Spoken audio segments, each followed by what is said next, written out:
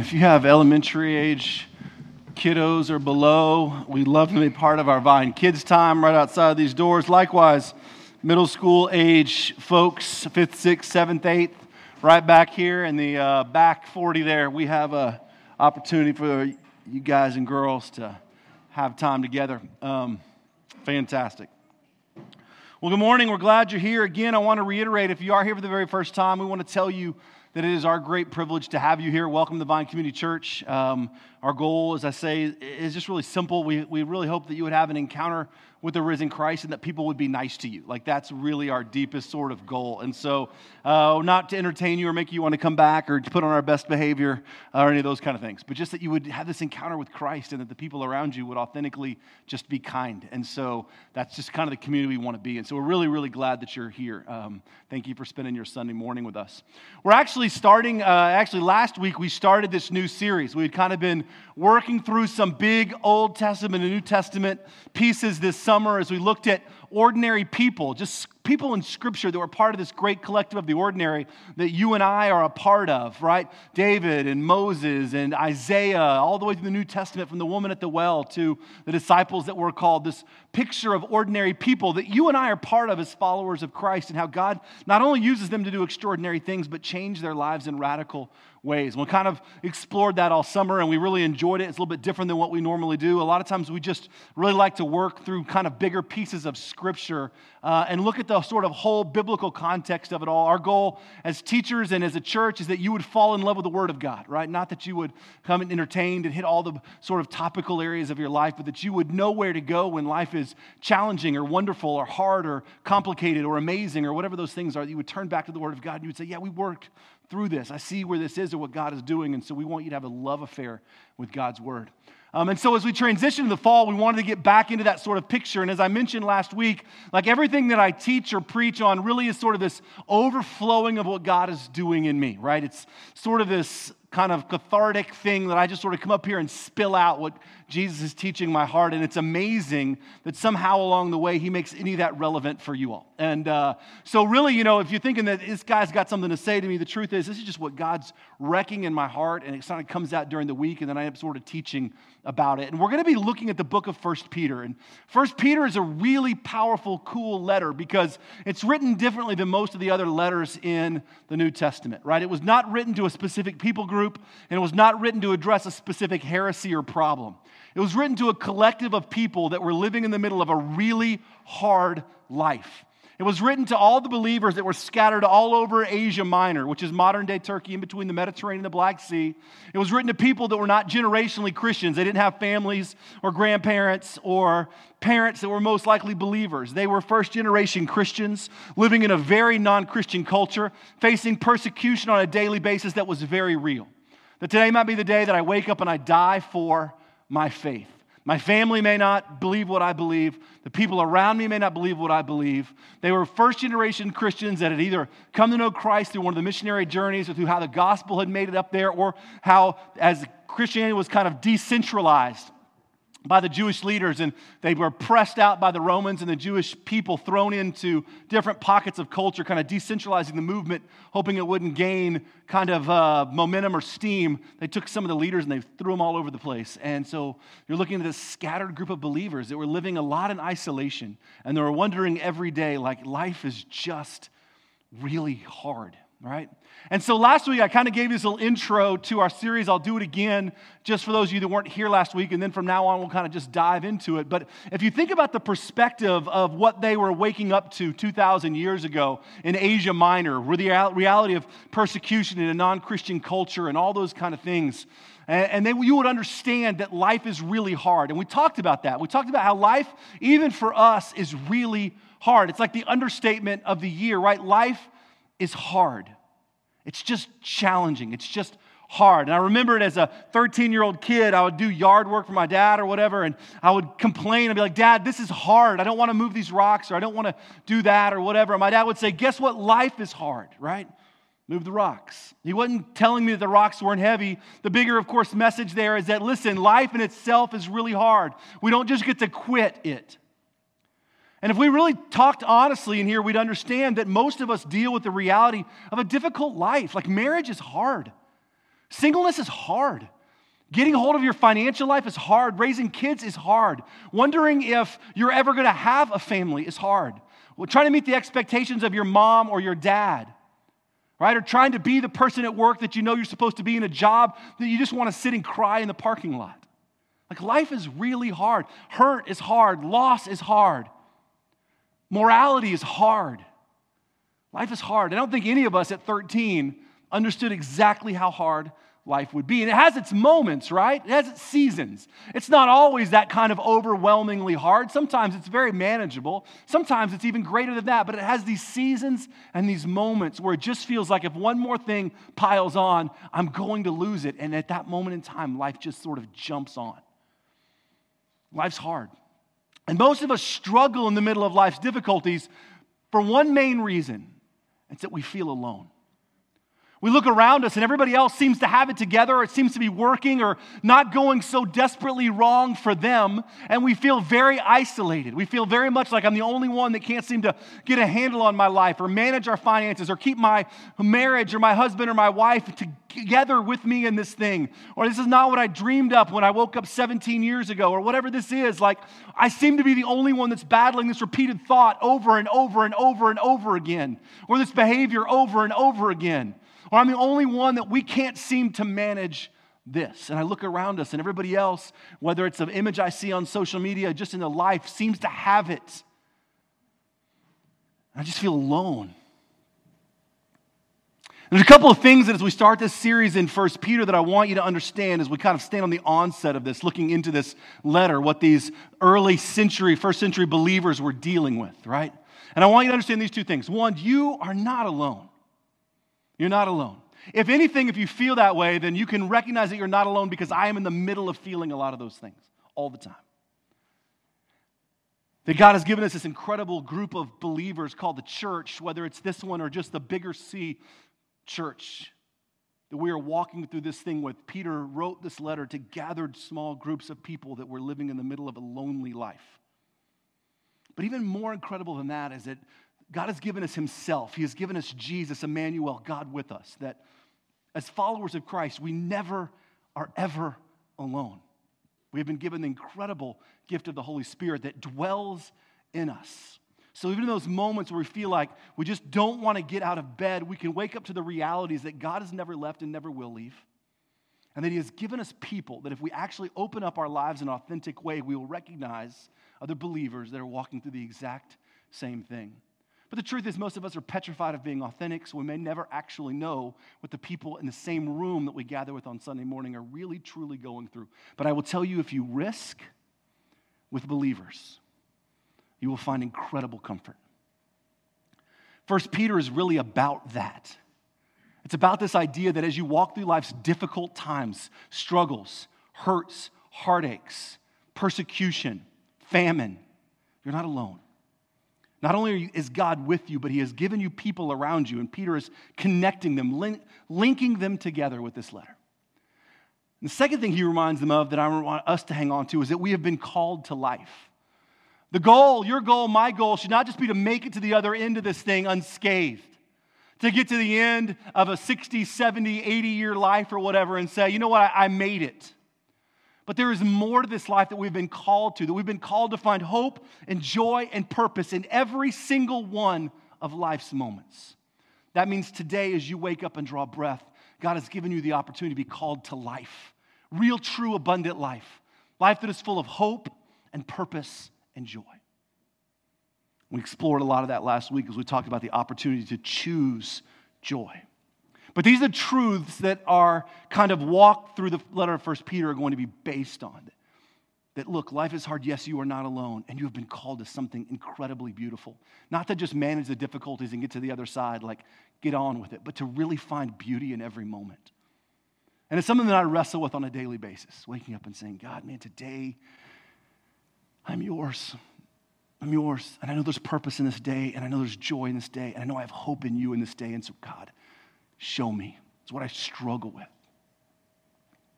1 Peter is an incredible letter. And so last week we sort of explored some of this encouragement that is built around this sort of opening to his letter. Like, listen, You're not lost. You're not forgotten. God has chosen you. He has anointed you. He has called you. You are gathered. You are not alone. You are strangers in this world. And we talked through all those kind of pieces, and we talked about hope and some of these different things. This morning, we're going to continue down that trajectory, but we're going to move towards the idea of changing our mindset. How do we begin to think differently about our Christian life? If we're going to truly believe that there are life in every moment, and joy in every moment, and hope in every moment, and purpose in every moment, we've got to start by changing the way that we think. So if you got your Bible, I want you to open up to 1 Peter. We're going to be in verse 13 of chapter 1. We're going to look through just a few verses this morning, and then we will pray together. So if you got your Bible, go ahead and open that up, and let's pray together. Lord, we thank you for the opportunity to gather in this place together. From all walks of life, from all different places and all different things. Literally brought together by one unique and amazing truth, that you are God. Some of us have been raised in different traditions or different cultures or different religions. Some of us have been raised in church families. Some of us have been raised by Christian parents. Lord, some of us got married and had kids and thought maybe we should do something morally right with them. And so the truth is we just come here from all different places. It's what the church looks like. It's this collective of people that are, well, they're just bruised and battered and broken and not perfect, gathered together for one singular and holy purpose, and that is just by your grace and to glorify you. And that every single one of us has a place here, a purpose here. And so, Lord, this morning I'm grateful for the next few moments that we have together, that you would just press us together. Unite our hearts and remind us that we're not alone, that we have been called to something beautiful together. Take a moment in your own heart and life this morning and just pray that God would teach you. It doesn't have to be anything unbelievable, just that God would teach your heart. That you would drop whatever walls or baggage that you've put up or brought with you. And just ask the Lord to teach your heart this morning.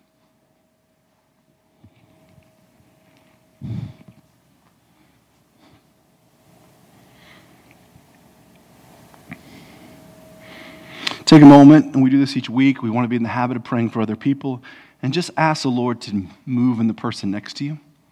Maybe it's your husband, your wife, your kiddo, a friend, a girlfriend, a boyfriend, somebody you've never met or seen before. Just be in the habit of praying for other people. Everything that unfolds here on a Sunday morning is not about you. Pray for somebody. Pray that God would move in them. Be excited about seeing God do things in the lives of people.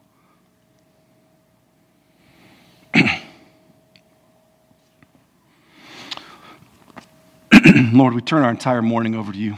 Everything. From worship to your word, you are in and through all things. We don't invite you in this place. We know you're here. There's nowhere we can go to escape your presence, Lord. We don't have the power to invite you anywhere. You are inescapable. You are in the very breath that we draw. God, you are everywhere and in all things, and you hold all things together. And so, Lord, we ask this morning that you would make yourself known to us through the teaching and the reading of your word, that you would teach our hearts. We ask this in the risen name of Jesus, our Savior and our Redeemer. Amen. So we're going to look at just a few verses this morning in the middle of 1 Peter. We're still in 1 Peter chapter 1. Last week, big encouragements, kind of big movements. This week, very specific, kind of drawn out, practical things to know. And remember who we're writing to, right? Peter's writing to this scattered, collected kind of group of people that are really waking up to some really strong realities, right? That persecution is real. This is not a Christian culture. And that I very much feel like in the middle of all this, life is really hard. So he's going to begin to change or attempt to change the way that they think. And then in turn, the way that we think. This is what Peter says in 1 Peter 1:13. Therefore, prepare your minds for action. Be self-controlled. Set your hope fully on the grace to be given you when Jesus Christ is revealed. As obedient children, do not conform to the evil desires you had when you lived in ignorance, but just as he who called you is holy, so be holy in all you do. For it is written, be holy, because I am holy. So Peter's going to begin to work on the mindset. Because it's one thing to say that I believe that I've been called to life, or that God is in all things, or that I have been chosen by Him, as we saw last week, that I am a stranger in this world, that I'm called to have a new hope. It's one thing to hear those things, another thing to let them process and change the way that we think. Part of living as a follower of Christ is getting the things that we proclaim about God to line up with the things that we think about God so that they manifest in how we live. Right? So the things that I say, the things that I think have got to come together as they manifest and change the actual way that I live. A lot of times we may think God is this. A lot of times we may, ready our minds for this, but it doesn't ever transition to how I fully do this. And I believe that God is in control of all things. I say that I trust Him, but my life does not echo that. I live like I trust only me. What Peter's really writing about is saying the things that you know and proclaim about God, we have to change the way that we think so they'll change the way that we actually truly live. So the things that we think become the things that we believe, becomes the things that we live. So he starts off by saying this, right? So in order to do that, you have to prepare your mind for action. So if you're going to truly live this following of Christ way, if you are going to have your hope fully in Christ, we talked about last week, you have to change the way that you think. You have to prepare your mind for action and be self-controlled. So most of us, when we think about our life in Christ, it is not an action-oriented life. In fact, most of us would rather our life in Christ have very little action. Because action requires a lot of things. It requires trust and resilience and promise and hope. And most of us are really comfortable living on the cultural side of Christianity. The cultural side of Christianity that says, hey, I can join a church because I get married in a sanctuary for half off. Or if I join this church, I get moved up the Mother's Day out list. Or if I join this church, maybe our kid who's in the 5th grade and acting like a complete idiot will be in a youth group and that will change them.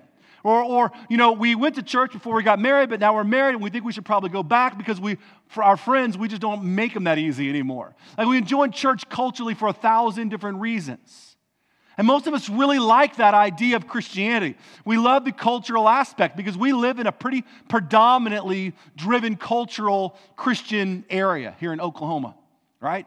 Makes up part of our day, part of our network, part of our life. And we live in that sort of non-action-oriented Christianity that requires very little of me.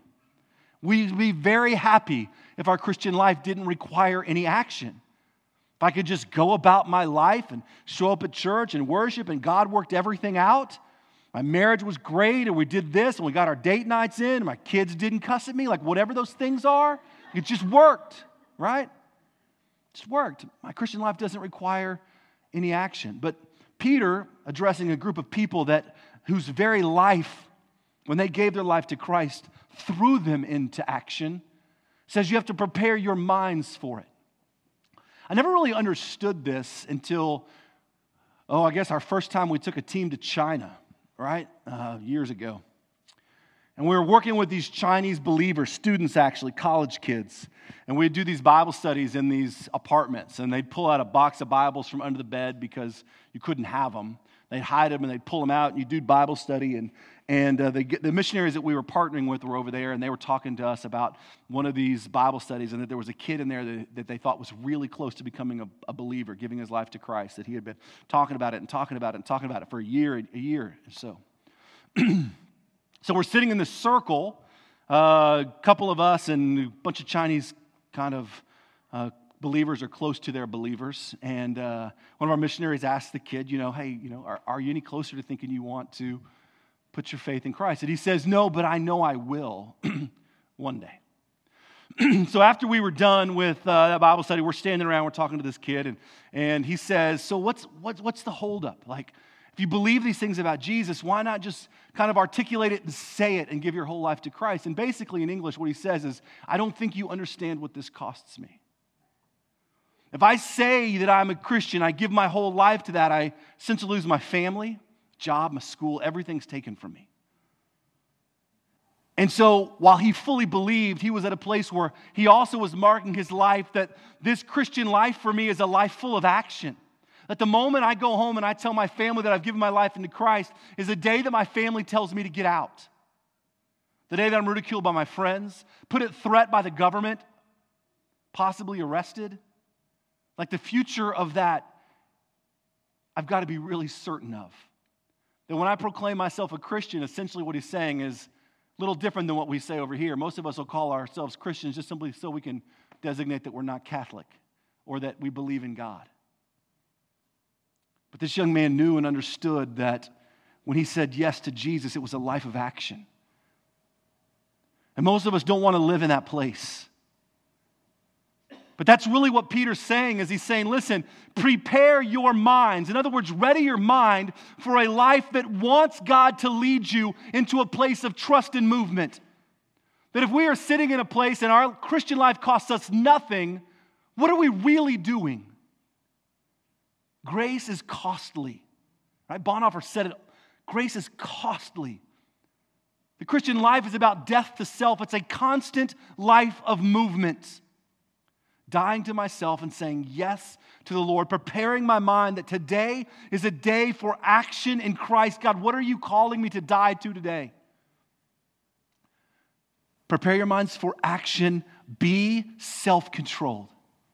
Think about that tag on, right? It's not just like carry your sword into battle action. Like, God, I'm willing to do anything for you today. Like, take me to the front lines. He's basically saying, listen, prepare your minds for action, because the greatest struggle you're going to have today is going to come against the impulses of yourself. You have got to be self-controlled. Your impulses, right, will be your greatest deterrent. We're going to see that played out again in a moment. But control your anger, your words, your language, your thoughts. Right? Don't chase things that don't need to be chased. Don't chase a thought pattern that you know leads to destruction. Be self-controlled. So Peter says, listen, prepare your minds for action. Be self-controlled. Don't be your own worst enemy when it comes to readying your heart for Christ. Fight your impulses, kind of a deal. I asked myself this week. I said, how is my life in the Christian action department? And not in the I'm willing to go to the ends of whatever and do whatever. I mean, just like today when I wake up and saying, God, as I ready myself for church or for work or for life or to take on the day, do I just close my eyes and say, God, whatever you bring me today, let me take on with joy and with purpose. Ready me to speak to people, to meet with someone, to just be a reflection, kind of a disbursement of your grace. I want to have every moment that I've seized for you. I want to be kind and gracious and loving to my wife, and I want to be an incredible role model for my children. Ready my heart. Show me where you're working and empower me to join you. Most of us, myself included, when it comes to the action department of our Christian life, we forget that following Christ is this daily death, not just action on the missionary lines or wherever, but readying my heart to follow the Lord today, fighting my own sinful nature to be a person that bleeds grace. Right? So he says, listen, prepare your minds for action, because the moment you give your life to Jesus is the moment you become his tool, his vessel, his opportunity for grace and gospel in somebody else's life. So Peter says, prepare your minds for action. Be self-controlled. Right? Set your hope. He says, set your hope fully on the grace to be given you when Jesus Christ is revealed. We talked a little bit about this last week. Set your hope, right? Last week we talked about hope. The idea that most of us use when it comes to hope is one of uncertainty rather than certainty, right? I hope it doesn't rain, right? I hope my whatever comes back. I hope my Amazon package makes it. Everything is sort of set on uncertainty. I only know because we literally put Jeff Bezos' kids through college, right? We are Amazon masters at our house. I told Mary last night, I was like, really? Another one? I just saw the doorbell literally ring on my watch. Amazon's at the house Sunday morning. They should be at church. They probably go to Life Church Saturday night. So I was judgmental. That was wrong. They go to night church, the Amazon folk. But literally, right? We live in this sort of hope is this uncertainty. We don't really know, but we're hoping it works out, right? I hope this works out. I hope I get a raise. Hope my boss is nice to me, all these kind of things. But that's not really how biblical hope is used. Biblical hope is actually anchored in certainty. It's anchored in this confident expectation. When he says that we put our hope in the grace of Jesus Christ. Like we're saying, that I can have confident expectation. And that what God promises is true and real and will happen. We talked all about this last week, that Jesus is our living hope. That we can have confident expectation that He is who He says He is, that His promises are real, that He will never leave us nor forsake us. With confidence. The world, I may not know how any piece of it will work. I may not know what happens when I walk out these doors, when I pull out that parking lot. I have no idea what today, tomorrow, or Tuesday brings. But I can have confident expectation in the things that God has promised me. And He says, listen, as you prepare your minds for action and you are self-controlled, set your confident expectation on the grace that is given to you when Jesus is revealed. In other words, when Christ is revealed, the truth of His grace that we know to be ours in Christ, that's where our confidence and hope comes from. In other words, you can't do any of these things on your own. But we set our certain expectation of hope on the grace of Christ because it is the only certain thing. That you cannot do it, that you will not do it, but God's grace is sufficient. That you will never earn or work your way any closer to Him. That no amount of you trying to morally position yourself correctly before the eyes of God will get you one step closer to who He is. And so in the middle of a life, we're working our hardest to prepare our minds for action, understanding that we will never be ready enough. That we will never be faithful enough. That we will never be good enough. So we set our confident expectations on the grace of Christ. That God, you will fill in and be more than I've ever needed or longed for.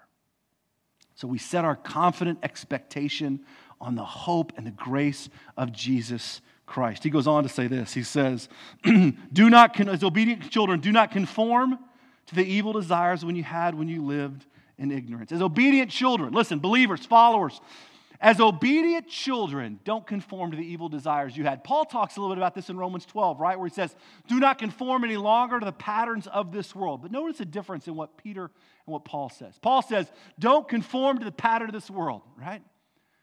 And Peter essentially says, as obedient children, don't conform to the way you were. Which is really interesting, right? It's really easy for us to look at the world around us and say, I don't want to be like that. That depraved morality that's out there. That sort of worldly way of thinking about life and about success and about materialism and all those things. Like, I don't want to conform to that. And that's how we think about life as Christians. Like, if I can just stay morally above the riffraff, right? If I just don't do this, if I go up to that line but not over that line, and I stay morally under right where the riffraff of society is, culture is, what it thinks about sex, what it thinks about materialism, what it thinks about all these different things. If I can see the way the culture's going, and I cannot conform to that, then that is my standard as a follower of Christ. And on one hand, it's true. Don't conform to the way the world is. But Peter says something uniquely different. He says, obedient children, do not conform, right, to the evil desires you had when you lived in ignorance. In other words, the world is not the problem. You are the problem. Because you are part of the world. Your sinful nature is very real. It's a part of your DNA. It's who you are. That outside of Christ, you are a part of the moral decay that is called the world. You are actually alienated from God because of your evil behavior. Scripture is very clear about that. So your goal as a follower of Christ who's preparing their minds for action, being self-controlled, setting our hope on the grace of Christ, is to not step back into the life of who you were. That you are part of the problem, and that we can't conform to that. And if you understand where you came from, if I understand where I truly came from, then we understand what Peter's saying. Because you know how easy it is to fall back into a line of thinking. One thought to another thought, one lie to another lie, one step to another step, one action to another action. We can justify any number of things as followers of Christ. And it doesn't take much. Because we're part of this sort of moral bankruptcy. And we've been given this incredibly new redeemed life in Christ. And we celebrate that. And the more time we spend living in it, and the more time we spend not paying attention to it, the easier it is for us to conform to who we were. Because the enemy constantly raises that stuff back up in you. You don't deserve that. Look, you know who you really are. I know what you did. None of these people in here know what you did. I know what you did before you met Jesus. I know how you spoke, how you talked, how you act. I know what you still do. You think you're good enough for that? And we begin to think down those lines. And one thought to another thought, one lie to another lie. And we conform slowly to the patterns we had. Conforming to something doesn't happen immediately. It's not like a massive shrink wrap. It's just slowly over time. We wake up one day and I'm stuck in the middle of a lie that I believed for years about myself. Or I've justified a pattern of behavior that I know is bankrupting my heart. And I've justified it in a way because, well, really the people around me do it. And I've found a way to kind of just speak it into my own life a little bit. And Peter says, listen, living as a believer in a world where there are no other believers is really hard. And I'm not as worried about you as conforming to them as just conforming to who you were. Because we're not surrounded with people that build you up. We tend to fall back to the patterns that we know. And so if you're living as an isolated believer, no life group, no accountability, no support, none of those things, it's really easy to fall back into who you were. Look, I'm not worried you're going to get swept up into a wave of serial killing because all of a sudden the world's killing people. I'm worried that we're going to fall back into who we were. The lies, right? The garbage. The thought processes that are destructive. The jealousy and greed that fills our hearts. Like the lust, the things that just penetrate who we are, the desire to be like other people. All those things that made us up before we knew Christ. All those things that He took away and substituted Himself for. He is our goal. He is our pursuit. He is our glory. You take Christ away, and what were those things? Materialism, stuff, right? Sex, whatever it is, name it. We pursued it. Do you know how easy it is to go back and exchange again? Not intentionally, but because we slowly start to look around us, feeling alone, the lie that we believed before, that nobody else is going through that, and we begin to desire, to want, to lust, to long for.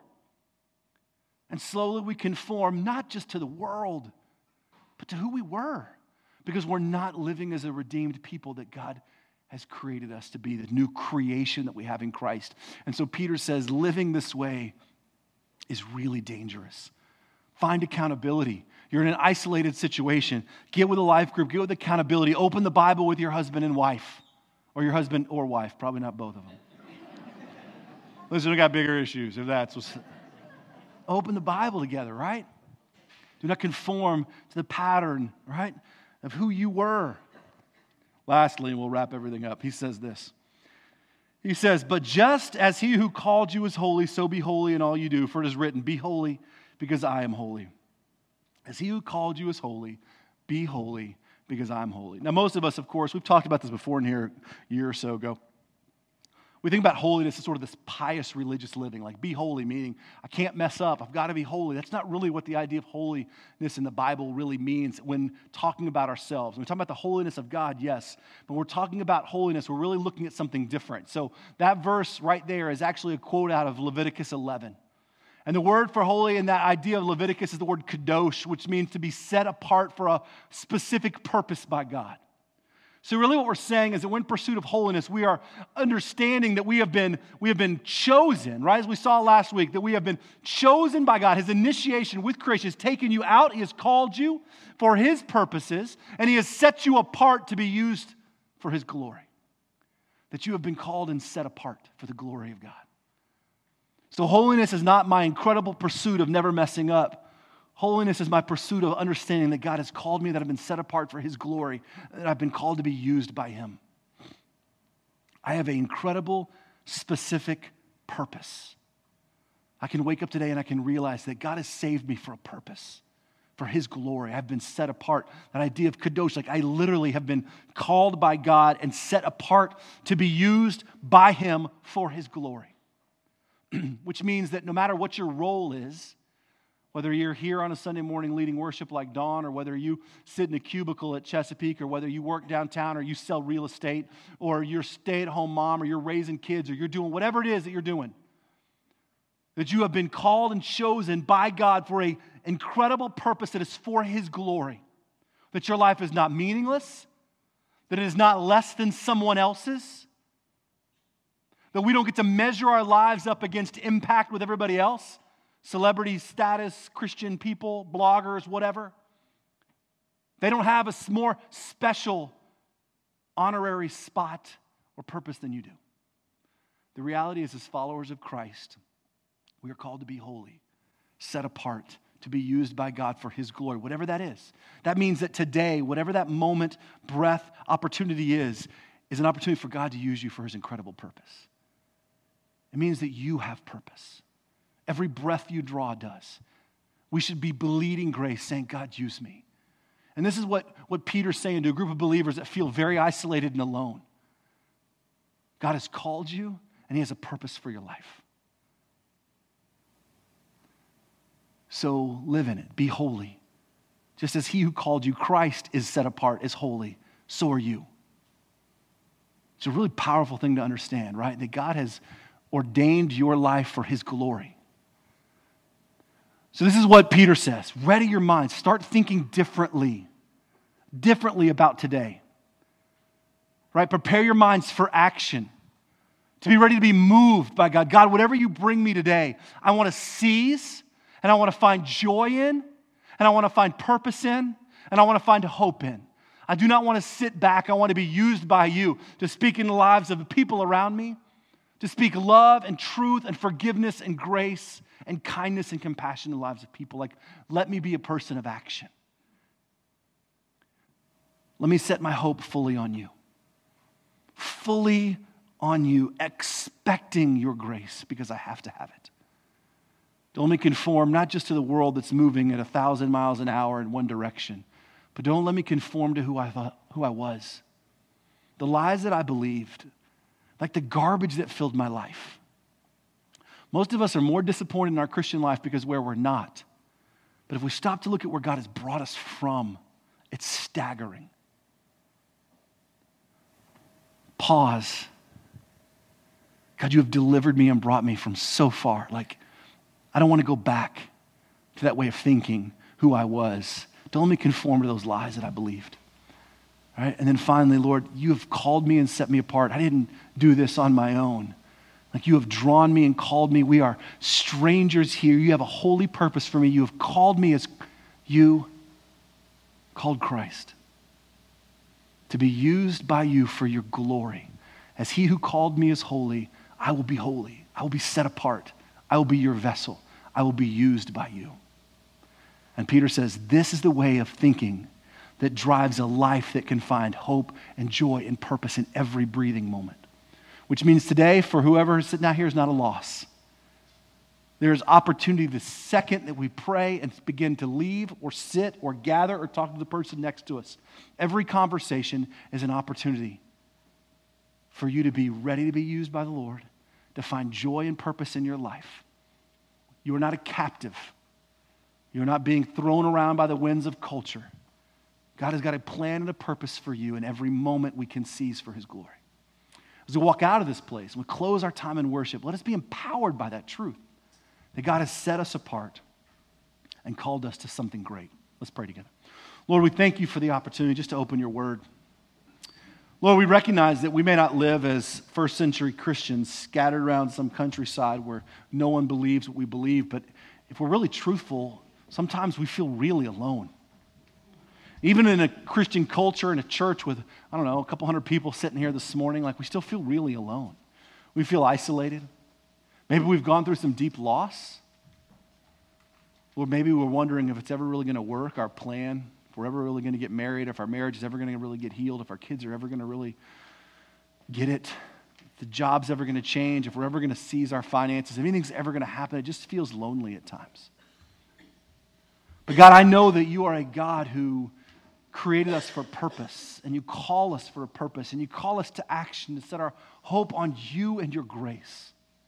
To not conform to the lies that or the way we once lived, the things that put our hope and our trust in ourselves. But God, we put our hope and our trust in you now.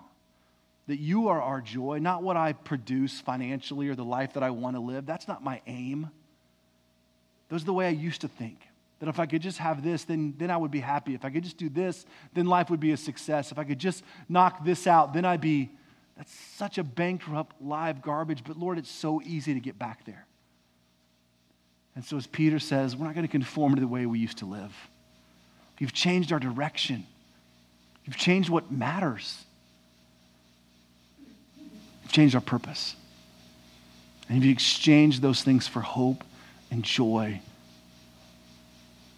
And so, Lord, this morning as we worship you, as we close our time in worship, I want you to empower that truth in us, that we have been set apart for a very set apart purpose, that you have called us in all of your glorious holiness.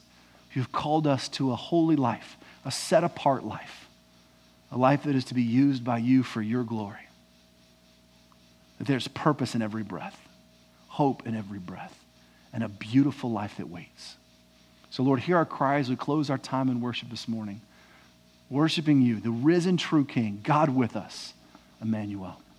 Let's stand and close our time in worship this morning.